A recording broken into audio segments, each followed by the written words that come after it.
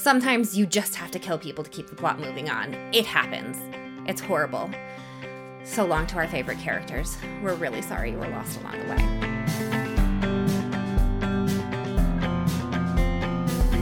way. Welcome to A Book and a Dream with Megan O'Russell, an author's adventure in writing, reading, and being an epic fangirl. Hello, my name is Megan O'Russell, and welcome to episode 37 of A Book and a Dream. There are so many changes that happen in the writing process from one project to another. Now, right now I've written 24 books. I have 18 of them published. So I've got a pretty good handle on what my writing process is. I know how my brain works. I know how much time it takes me to do certain things. But it really is such a little strange world to get into, and I wanted to give you a little bit of a closer peek behind the different processes that go into writing today. Now, if you are a writer yourself and you're like, let me take notes, you don't really need to take notes on this. This is an overview of diving into what it feels like to write different kinds of projects. So at the ground level of being an author, you sort of have two different parties. You have the plotters and the pantsers. So the plotters are the people who go into their trip around the world knowing every port, what restaurants they're stopping in, what museum tickets they have. They've got it all figured out. The pantsers are the people who get a one-way ticket to Europe and really hope for the best. There's also another way to look at it that George R.R. Martin popularized. You have architects and gardeners. So when they're plotting it out, architects know where all their walls are, how many rooms they're having, where the plumbing needs to go. They have the structure done.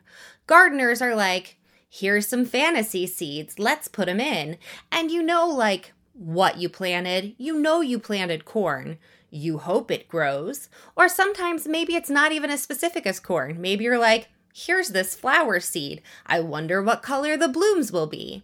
So there are a lot of differences, and there are some arguments between the two camps over which is faster and which is better and which makes the bestseller list more often, but that is beyond the scope of this speech podcast episode. You know what I'm talking about. Anyway, so those are where we sort of start to diverge in the process. I, for one, am the gardener type, but I'm like a gardener with a plan. Like, I know where I want my rows to go and I know how much room I have for planting. I never start a book without knowing what my end game is. There may be some surprises in there. I might end up with some dead characters I thought were going to make it through, but I know what my big end goal is. There are other people who would die if they had extra characters who just so happened to snuff it in the middle of a book when they weren't expecting it, but for me, that's sort of normal. Sometimes you just have to kill people to keep the plot moving on. It happens. It's horrible. So long to our favorite characters. We're really sorry you were lost along the way. Now, once we get into that, you have to decide what point of view you want with your book. There are some authors who will only ever write in the third person. There are some authors who will only write in the first person. I do both, depending on the series and depending on what sort of perspective I really want to give the readers. So for something like Bryant Adams, I just want you to go on a fantasy road trip through his brain and all of the madness that this poor kid who was never meant to be a wizarding hero is forced to survive in order to save the world. Like, it's a lot. It's a lot for him. And a lot of the humor and insight and really good Bryant-isms would be lost if it wasn't first person. So that is the advantage to that perspective. You get really deep. You really get to know the character. It's the same with Anna of Ilbrea. When you're in those books, you know her very intimately. She has no secrets from you. And so it's easier to give the readers a more heartbreaking story and a more humorous story. We can dive into those moments and niche down really quickly into those emotions. Now, third person point of view can also do that, and you get to do some more things that you can't in first person. Your lens is a little bit bigger, if you will. It's not just what the character sees, it's the things that are happening around them. And you can notice things that their character wouldn't notice. For example, Bryant Adams is never going to notice the brand of somebody's shoes. So I can't ever put in brand names of shoes with Bryant because he just wouldn't know. But if I were writing him in the third person, I could have fancy shoes and drop brand names and it would be fine because I, as the narrator, would have that knowledge even though Bryant doesn't. So that's a big difference between first person and third person. Now you get to go farther into third person because it's possible you can do it with first person too, but it's not like my favorite thing. I don't try that. Maybe someday. Not currently my thing. We'll see how it goes. But in third person, you can have multiple points of view. So that gives you lots of different ways to look at a story. So that turns into the difference between Girl of Glass, which is third person, but we only see Nola's point of view, or The Tethering, where we have Jacob and Amelia's point of view. Now, the benefits to having those different perspectives is I can show more things. This is where plotting versus pantsing starts to get a little bit more complicated. So for things like Nola, I'm only ever going to see anything if Nola is in the room. If I want any action to happen, she has to be physically present. Or I have to do like a weird summary of what happened when she wasn't around, but that's like awkward and we try to avoid that at all costs. But if you have things like Jacob and Amelia, you have to start thinking through things like, okay, they're both in the room. Whose perspective is going to give me more impact? Or, okay, I haven't had a chapter with Amelia in a while. What do I need to put in to make sure that the reader remembers what it feels like to be around her? Or I have two sets of action happening at one time. How do I layer them so they make sense to the audience? So as you can see, we're getting more complicated as we go. So then we get to the big guns, which is the Guilds of Ilbrea series. Anchor and Crown is the book that is currently out. Now for Anchor and Crown, there are 5 different third-person points of view in the book. It's a lot. It's a lot of different points of view. But I wanted to do that because each of the characters in the story really has their own story arc. There is no one character point of view that was just like thrown in for fun so I could like have some weird stuff going on. Every character who has a point of view has it for a very specific reason. Now, this is where the plotting versus pantsing argument is kind of almost mute. Because I don't like plotting out every single little scene. I don't, want to know exactly what happens and when.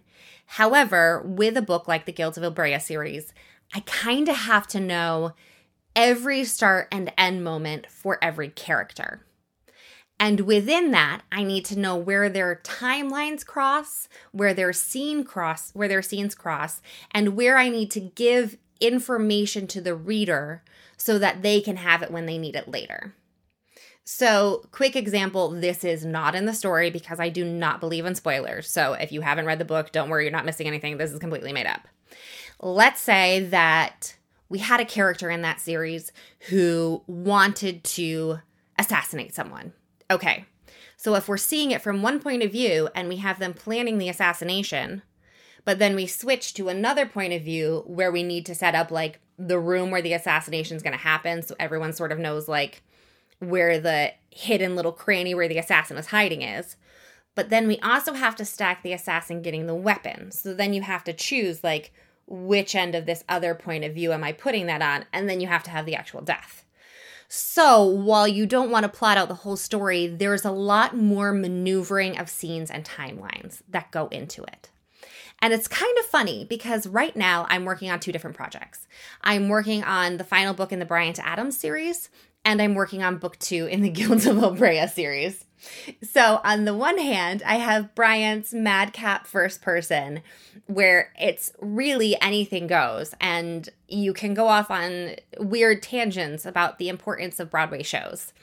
And the hardest thing about writing Bryant, the thing that takes the most time, is figuring out the comedy. It's figuring out the beats and the moments where it's okay to be funny and the moments where you sort of need to drop the humor so that it'll actually matter when it comes back into the story, which is very time consuming.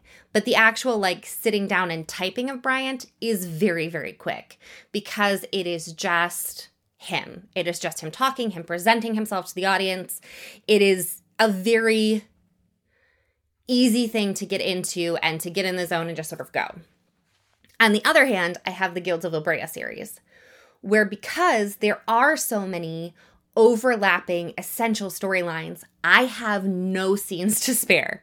Literally. There is not a scene, there is not a page, there is not a paragraph that's in there because I thought it was funny or because I thought it would be cute or because I wanted the reader to laugh. If it is in that book, it is in there because I needed it. Even if you can't see why now, even if you're like, why are we writing letters? Because I need you to see the letters. And so I have to figure out how to get the reader to have that reader privilege information that these things are happening so that I can use it later. So it's essentially playing a 3-tiered chess game against myself. It's a lot. So there are 2 reasons behind me telling you all this. Well, 3. We're going to go with 3. I'm going to go with a solid 3. The first reason is because before I became an author, 8 years ago, something like that. I don't know. Time flies. Who knows? I've been inside for 7 months. I don't even know anymore. I was an avid reader, and it would always fascinate me how different authors' brains worked and how could you come up with this and how could you do that? And the answer is it's different for every author, and within that, it's different for every project. Reason number 2 is for the authors out there, the writers who are just starting out and who are testing their wings, you are going to find a process. Don't tell yourself that process is the only way that works, because the more you write, the more you're going to realize that every project is different.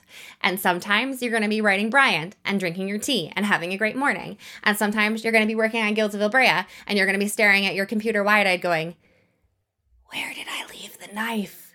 I need a knife, 2 knives. Who can have the knife? We should have lots of knives. Knives are good. And it is okay to be on either end of that spectrum and to switch back and forth as the project demands. Also, I kind of want to give a shout out to the lovely readers and reviewers and all the awesome people who are like, yay, Anchor and Crown, when is book 2 coming out? I set myself up for this. I know I did. I put out so many series so quickly, but the second book in the Guilds of Ilbrea series will be coming out in 2021. I will post a pre-order for it this fall, but it is not going to be like my other books where it's like, give it 2.5 months, it'll be right there. No, I can't do it. It's so complicated. I'm writing the introduction, and for each character, each point of view that comes back in, I have to pick the exact right moment in their particular place and time to reintroduce the story to the reader to their storyline, so that not only does it make sense with the flow from one book to the other, but reintroduces their story in an exciting place, but also sets up everything else I need to have in the book, but also keeps the timeline in order so that I'm not lying to people about where people are when. So it's gonna be until next year. Not like 5 years from now. Not like George R.R. Martin. We're talking like early to mid 2021. So don't worry, it's not going to be forever. There will be a pre-order put up this fall. I want to have a nice pretty cover for everyone first and make sure that I'm really happy with my title. But the pre-order is coming and the book is coming, I swear. And I am so grateful to all of you who are excited for the next book in the Guilds of Ilbrea series. But it is just so much more complicated than a lovely little Bryant humorous trip through magic in Manhattan. And I am working on Bryant, but I swear I am working on Guilds of Ilbrea every day, and I'm going to make it into the best possible product for you. So, for my writer friends out there, what is your method? Do you find first person to be easier or third person to be easier? For my readers out there, is there one point of view that you love? Are you like in love with present tense first person, which completely blows my mind, people who can do that, because I get like a paragraph into writing first person present tense and I just start drooling because wow, my brain does not process that way, but I love reading it. So what is your preference? Do you love stories that really niche down like Anna of Ilbrea, or do you love expansive casts like Guilds of Ilbrea? I would love to hear more about your writing preferences, your reading preferences, all of those different things. Also, a very special kind of sneaky announcement, because we're really not talking about it yet. But if you happen to be an audiobook listener who doesn't happen to listen on Audible, If you were to type in Wrath and Wing or Girl of Glass into your preferred platform, you may just find something there for you in audio. Also, if you're an audiobook person and you're like, pandemic's got me down, I don't have a lot of cash right now, did you know that you can actually request audiobooks through your library? It's true. So if you were like, I want to listen to it, but dollars, man, ask your local librarian. And that actually goes for ebooks and paperbacks too. Never feel like you're not supporting independent authors by asking at your local library, by requesting the books through their programs. You absolutely are. There is no shame in that. Go to your library, ask for the audiobook, the ebook, whatever it is, request it. Librarians might not always be willing to get it for you, but it's worth an ask. And it does help indie authors be seen by libraries. It helps them, it helps the librarians, it helps you. So go on, request it, and maybe look up the audiobooks, maybe. If those are your platforms.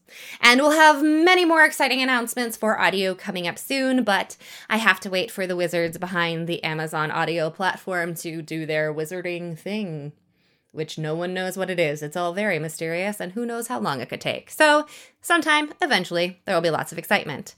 In the meantime, thank you so much for joining me, and yeah, what is your favorite story perspective? Till next time, bye-bye.